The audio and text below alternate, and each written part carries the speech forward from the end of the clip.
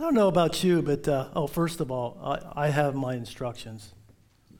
I have been known to almost walk off the platform, but they have put pieces of tape here so that I can't walk too far, and if I do, they have an invisible fence.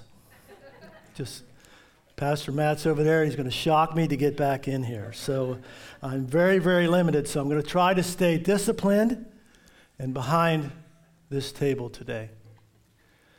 Each one of us perhaps has a favorite Christmas story, don't we? Something maybe that happened to us when we were younger. Mine is when we had, I was an Army, we called them Army brats.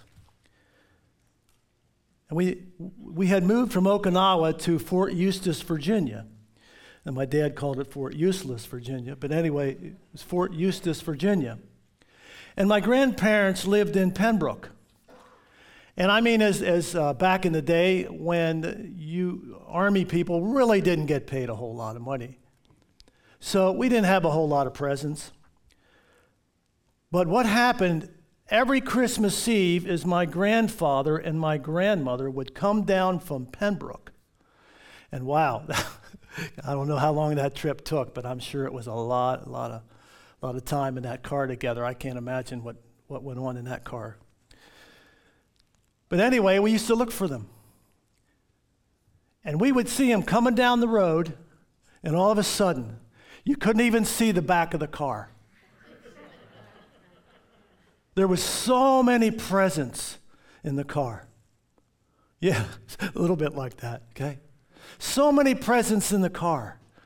And we said, man, it's time to have Christmas. We were so excited about Nan and Pap coming to give us this boatload of presents. Well, you see, Jesus did the very same thing when he came to this earth. He gave us a boatload of presents. He really did. He did. In fact, he talked a little bit about this in the book of Isaiah. By the way, they say the most popular book in the Bible that the people read that they love the most is the book of Psalms. But I've got to tell you, the more I read the book of Isaiah, I'd have to move that up as my most favorite book to read. Listen, it does it all. It pronounces that there's going to be a king that's going to be coming. It pronounces what's going to happen in his life. And it pronounces the fact that he'll be crucified. All these things are in the book of Isaiah. And Jesus is in Nazareth. And he goes to the synagogue. And he gets up. And the very first verse that he quotes from the scriptures is in Isaiah 61. And he opens that scroll and he reads it. And he sits down. And he said, today, this has been fulfilled. And he sat down and all they did was just stare at him. All they did was just sit there with amazement of who could say this. But this book, in many ways, could define someone's life. Because everything we do in life should always begin with why. Why? You see, oftentimes, many people drift in life because they can't answer the question of why. I mean, you see, you go to work and you say, what am I doing here? Why do I work here? Why am I in this career? Every behavior, every action is driven by the why question. And hopefully in this message, it might begin to help us with this why question. I mean, those of you who have been married, now, be kind. Why did I marry him? Do you ever ask yourself that? Why did I marry her? And you see, that why has changed over the years, hasn't it? Okay? Now, fortunately, in my marriage with my lovely wife, the why she has said from the very beginning, it's still here. I'm still good looking. okay? I still have that manly physique. Now, hers has gotten better. She's still my beauty. But why? Why did we get married? Recently, I heard an old couple talking, and she was like, I just don't know why I married him. And I said, well, you wouldn't consider getting rid of him. Oh, no, she says, I don't believe in divorce. She says, but I kind of wish that I just didn't marry him. You see, whys change all the time down through our life.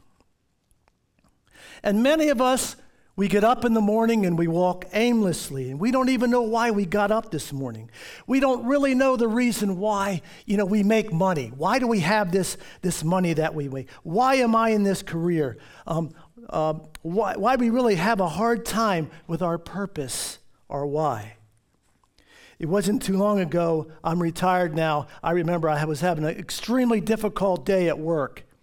And I have a good friend whose name is Tom. And he got a hold of me, another Christian guy. He got a hold of me and he said, hey, what's the matter? Settle down. And I said, wow, that dirty burger, but what's going on at work and all that? He goes, hey, brother, that's not your purpose. He said, this is our mission field, right here.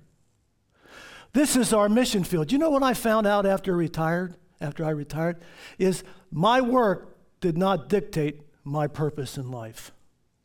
It's what I did at work. It's what I did. That was my purpose. That was my why. But here in Isaiah, and we want to read this, Isaiah 61, verses 1 through 3. And listen to this. Listen to this why. And here it is. It says that the Spirit of the sovereign Lord is upon me. For the Lord has anointed me. Now, we're going to come back to that towards the end in a couple minutes, that part. But he's anointed me to bring the good news to the poor. I noticed last week, Pastor Matt talked about the poor. Not only those who are impoverished, but also those who are poor in spirit. They need something they don't have, that they cannot attain by themselves. They need help getting it. But it goes on and it says that he has sent me to comfort the brokenhearted and to proclaim that captives will be released and prisoners will be freed. Verse number 2, he has sent me to tell those who mourn that the time of the Lord's favor has come, and with it the day of God's anger against their enemies. Verse 3, to all that mourn in Israel, he will give a crown for beauty, a beauty for ashes, a joyous blessing instead of mourning, festive praise instead of despair. In their righteousness, they will be like great oaks that the Lord has planted for his own glory. That's the why. It's right there. You didn't miss it, did you? That's our purpose. It says to what? To bring the good news. It says to build up the brokenhearted, to bind them up. It says to proclaim liberty to the captives and the opening to the prison who were bound. That is our why. It is our motivation. It is our vision. It is the why that we're supposed to love God and love people. It is the why that everyone is invited. It is the why that we believe that God is doing great things because he always has. That's the why. That's the purpose. I think many of us, we get so frustrated at the bad news. We get so frustrated at what's happening in our land, in our country. And we sit back and we wonder, what in the world happened? When I was a kid, growing up in Baltimore, the mothers never worked. Never worked. I mean, yeah, they worked at the house. I understand that. They were housewives. Very seldom ever worked. And all of a sudden, the mother started work. All of a sudden, this started happening, that started happening.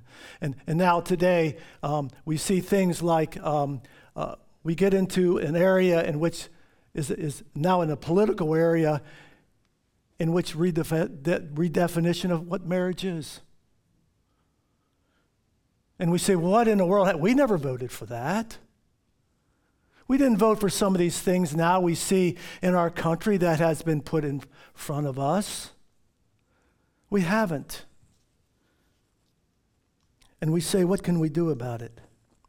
Well, we can get a group of people to go down with our pitchforks and our shovels, and we can go down and we can just protest in City Hall. Yeah, sure, that's okay if you want to do that, but I've got a better idea. How about changing hearts?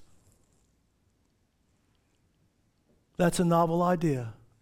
How about changing hearts? You see, if you could change the hearts through the good news to people in our church, to people in our communities, to people who are the lawyers, to people who are the business people, the people who are the politicians, if we could share this good news about Jesus, wow, it could change. It could change. It might not change for a long time, but Jesus said he's come to give the good news. There are two questions that I hear that are extremely important, and that is this. I hear this. Is Christianity real? And does it work? Is it real? Or is it some kind of a fairy tale thing? Oh yeah, I believe in Christianity. Okay, does it work? Does it work? I'm here to tell you that the answer to that question is yes and yes. Listen. I have seen people's lives that were broken. I have seen people's lives that didn't even know they were in darkness change because of the good news. I was speaking with my neighbor, and we were talking about some people that we know in a certain local town. And I brought up this one fellow's name. I said, do you know this fellow? He goes, oh yeah. He said, man, he's a pretty rough guy. Well, what do you mean? Oh, he says he never went to a bar that he didn't have a fight. I said, what? Now, I knew this guy who he's talking about 10 years later. I mean, I've known him for 20 years probably. He said, oh yeah, he's a bad dude, man. You don't want to mess with him. And I said, well, let me just say something to you. He's not like that anymore. He heard the good news. Really? Oh yeah. Let me tell you about him. After he came to church a couple times, someone invited him. His wife drug him to church. All of a sudden he shows up. Now I'm not saying this is an old-fashioned fundamental church. First thing he did was cut his hair. You got to look like a Baptist. You got to get the haircut. We love to clean you up from the outside, Make sure you wear the same thing. Girls wear dresses, boys wear pants. I mean, this was back in the day, okay? We didn't tell him to cut his hair. We didn't tell him to groom himself. We didn't tell him, okay, you're going to have a heart for kids. No. You know what he did? He says, I want to get busy for the Lord. He went in and he said, can you rent me a bus? I want to go get kids and bring them to church. You know where he went? Hall Manor. Now, how many would you go there? Okay. Well, it's a rough place, isn't it? Hall Manor is a very rough place. He used to go there, and he used to get kids, and he brought them in to church every Sunday. Why? To hear the good news. Because Jesus changed his life. Jesus changed his life. The good news. The absolute good news. I love to hear messages and sermons and things like that. I know that some people don't I think I bore my wife with some of that stuff. I heard a preacher talk about this. They were building this church, and the Spirit of God was involved in this church, and this church was just growing and growing and growing. He says, and they had a church, and it was down this road, and it was in a cul-de-sac. And everybody loved their little cul-de-sac, their big homes and all that kind of stuff. But on Sunday, they got ticked off because, everybody was parking around their land and all that kind of stuff. He said, so one day, he got a call from a neighbor who was really ticked off.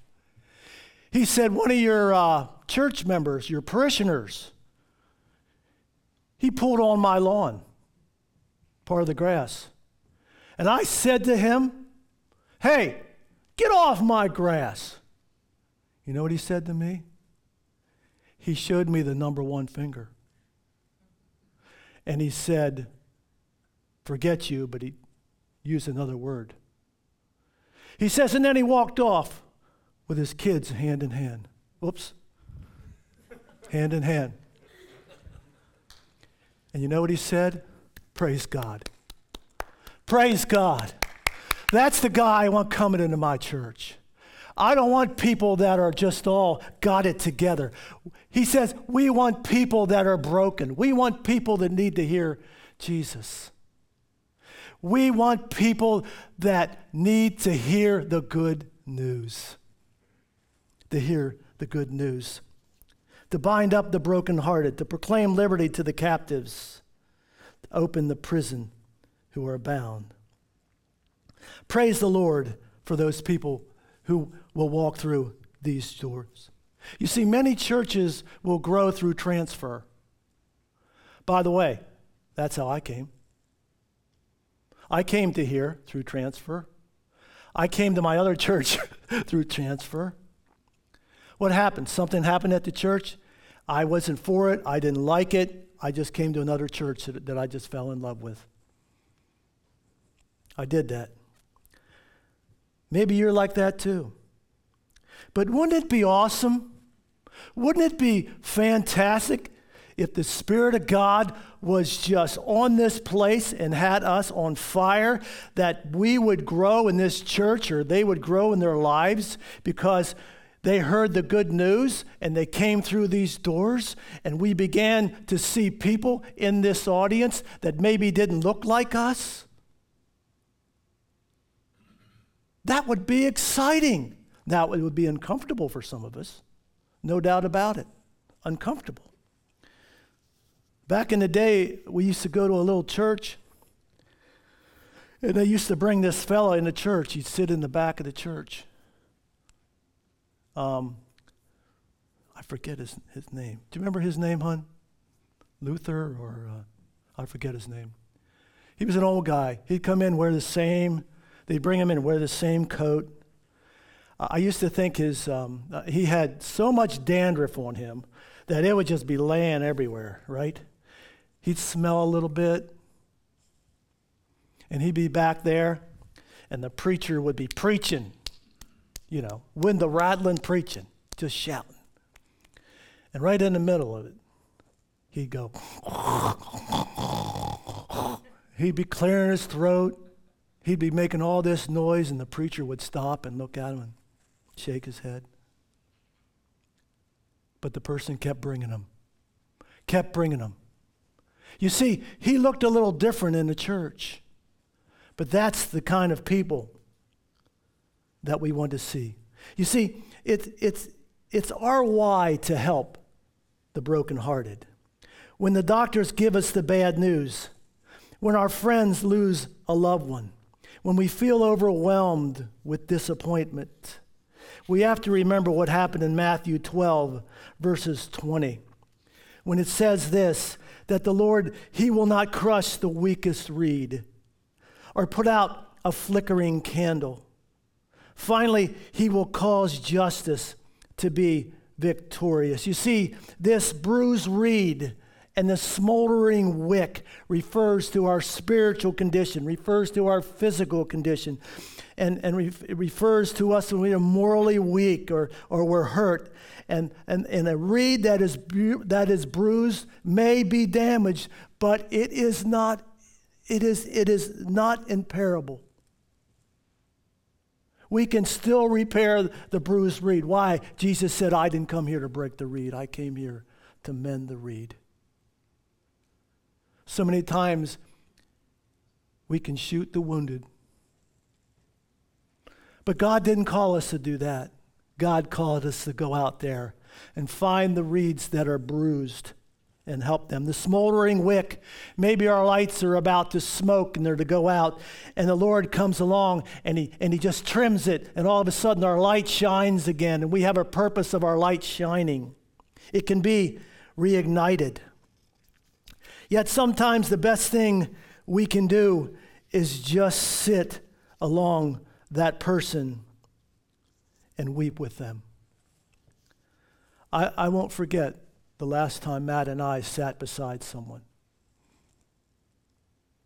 and listened to their sorrow and listened to their voice and saw their tears. And all of a sudden I was praying and I was so overwhelmed. I didn't have any words of wisdom for this person. All I had was tears.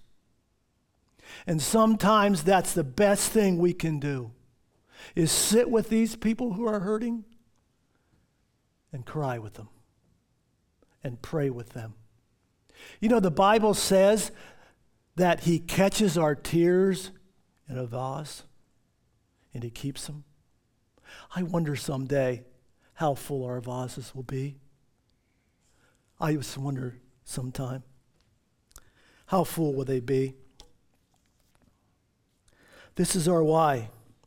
Those are the captives and those who are the imprisoned. Those who may be addicted and those who don't even know that they are in a dark place. I was like that before I came to the Lord. That's the why.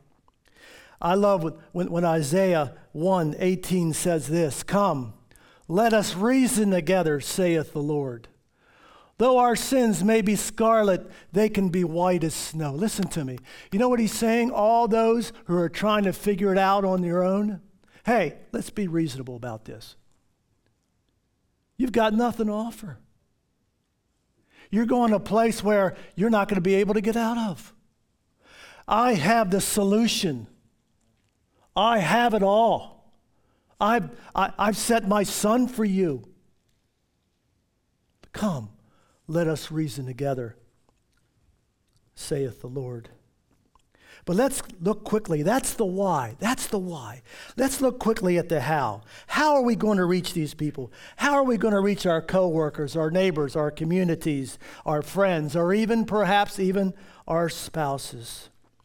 Isaiah 61 says this, that the Spirit of the Lord has anointed me. Now let me just say this to you. A few years ago,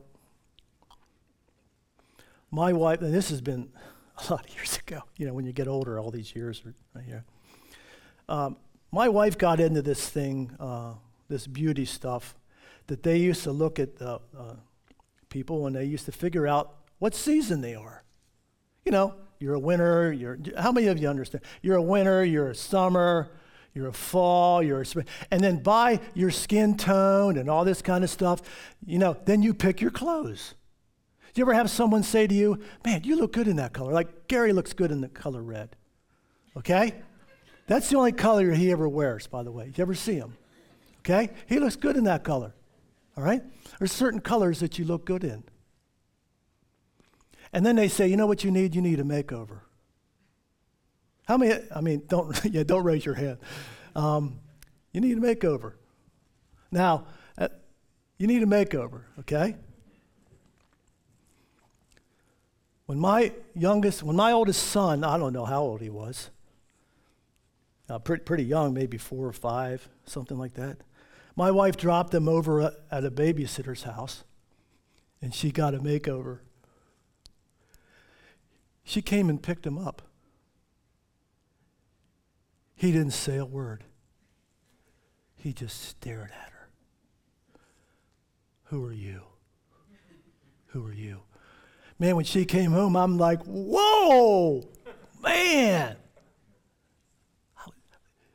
she was so different. You see, this is what happens to our life when the Spirit of God comes in and gives us a makeover from the inside. The Spirit of God gives us this makeover. And then it says that he has anointed me. What that means is he's consecrated us. He has chosen us for a task. The first thing we need to do is we need to be humble. You will never reach anyone unless you let the Spirit of God do the work. We can't do it in our own energy. We can try and we can plan it all out. We can go have seminars and the elders can go and pray together up in a cabin somewhere, or we're going to get direction. No, we're not going to do it unless God does it.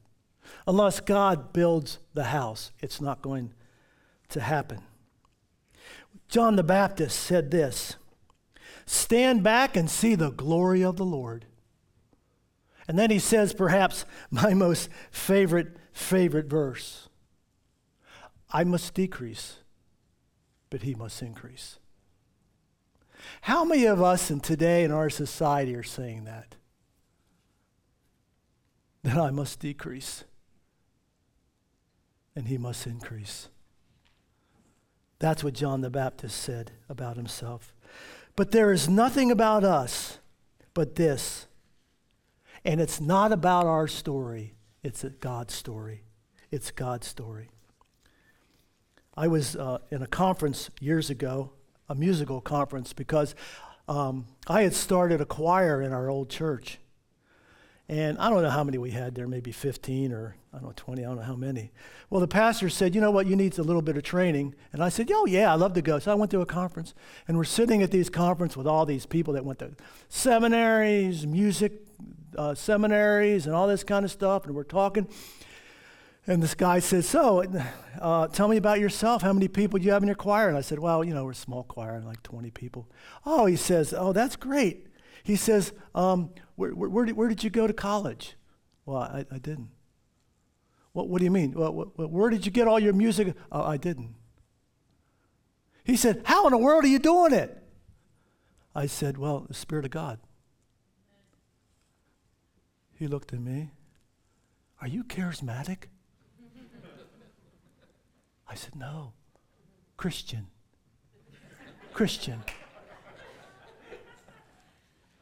Charismatics don't have a monopoly on the Spirit. No church has a monopoly on it. No faith has a monopoly on the Spirit of God. No, Christian. Hey, the Spirit is there for us. If we allow the Spirit of God to come, it can make a difference. So we need to be humble. Humility is not a strategy. It is the Spirit of God. The second thing we need to do is we need to stay hungry. Listen, I have found, after I hear a message that has stirred my heart, I'm ready to go to Africa. I'm ready to sign up. I'm ready to go to a local school to help. And by the time I leave here and I walk to my car, something happens. Kind of wanes, doesn't it? And then I go home and I turn the football game on. And by 4 o'clock, it's gone.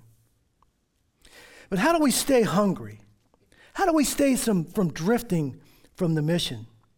You see, how do we stay hungry to share the good news, to heal the brokenhearted, to set the captives free, to open the prison doors? How can I keep caring? Book of Matthew 10:29 through 31 was sharing a picture of the Lord in heaven. And he said this, "God even knows how many hairs are on your head." Now, let's be honest. Yeah, I know some of us have less than others. Okay, it might be easy for you. How many of you have ever sat down and counted the hairs on your kid's head? Now, Don't raise your hand if you did, because that'd be really weird. Okay. That would be like you got a lot of time on your hand here. How many of you ever done that? Do you realize how much God cares for your children? Do you realize how much God cares for you? He even knows how many hairs are on your head. Now, before you Google it, there's between 100,000 and 140,000 hairs on your head. Now, isn't that something? But he knows every hair on our head. And he knows how valuable you are to him. He really does. 100,000 and between 100 and 140,000 hairs. Listen, remember when you had your first child? Oh, you had a baby book. And I mean the footprints, the first hairs, the first thing he said. Hopefully you didn't freeze the first, mess he made. Okay? You had all this stuff, the first. Man, that book was like this, wasn't it? I mean, he'd fall down and hurt himself. Oh, let mommy kiss it. His boo-boo. Then you have your second one. I didn't care. Okay? The second baby book is like this. Like that. Kid falls, what do you say? Get up. Hurts himself, smack it. Get back in there. You see, God cares. My dad used to tell us, listen, kids, why don't you just go play in traffic? Yeah, he used to tell us that. He didn't care. God cares about you. God cares about you. These crosses that we have up here, not just for aesthetic reasons. When we walk into this place, those crosses should stare us in the face and say, he cares. He cares for me. He gave it all for me. He loves me. It should be more than just looking pretty. It should mean something to us. No one ever cared for me like Jesus. There's no other friend so kind as he. No one else could take this sin and darkness from me. Oh, how much he cares for me. He cares for you. You see, we need to stay hungry. The last one is this. We need to get to work. We need to hustle. We need to hustle. There's so much to do. You see, if we don't do it, who's going to do it? We're the missionaries. We're God's army. And do you realize that our competition is not the church down the road? No, it's not. Our competition is when we go out of this building and when we see the billboards that say, here's where you spend your time. Here's where you spend your money. Here's where you need to go on vacation. Here, and the world will give us so much competition. But God wants us to be about his work.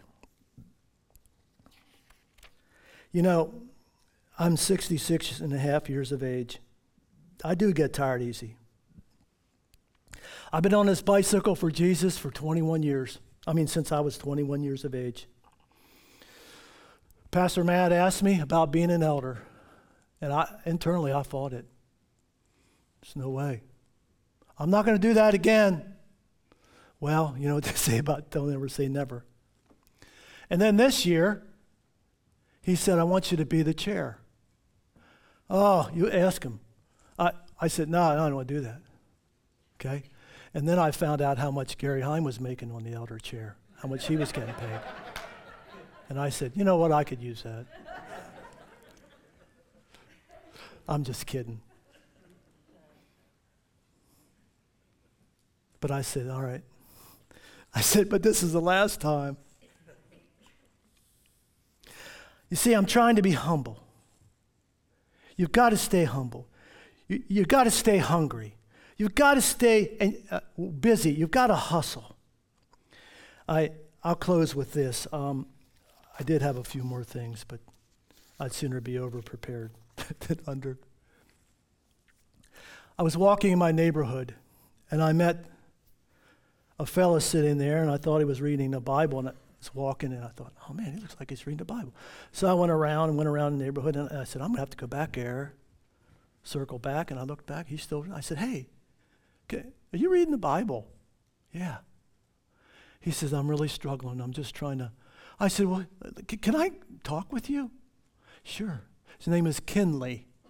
Kinley. And we began to talk, and it was when there was a lot of stuff going on in the nation with protest, and it was a terrible time. And I began to talk to him about Jesus. And here he was in Iraq, and he was having a hard time dealing with that. I met his mother, the kindest woman I've ever met. I mean, I haven't had a mother since I was 11. I would love to say, I want to adopt you as my mother. Godly woman. And I began to talk with her, and she says, can I tell you my testimony? And I'm sure. She put her testimony into a poem. She knew it by heart, in her heart. She started rattling off all this stuff. I stood there with my mouth open and tears rolling down my eyes. You would look at her, you'd say, there's no way she'd ever gone through that. I said, would you do me a favor? Could you write that down for me? She says, I sure would. So she wrote it down for me. You see, she heard the good news. Her heart got mended. She was broken. God put it all back together through his Spirit. And I'll end with this. This is Miss Kay. She says, oh God, where do you want me to be? Maybe in a nursery I could spend a little time. And then I remembered I can't do that because I aborted one of mine. Oh God, where do you want me to be? Maybe I'll help with the toddlers, helping to mold their little minds.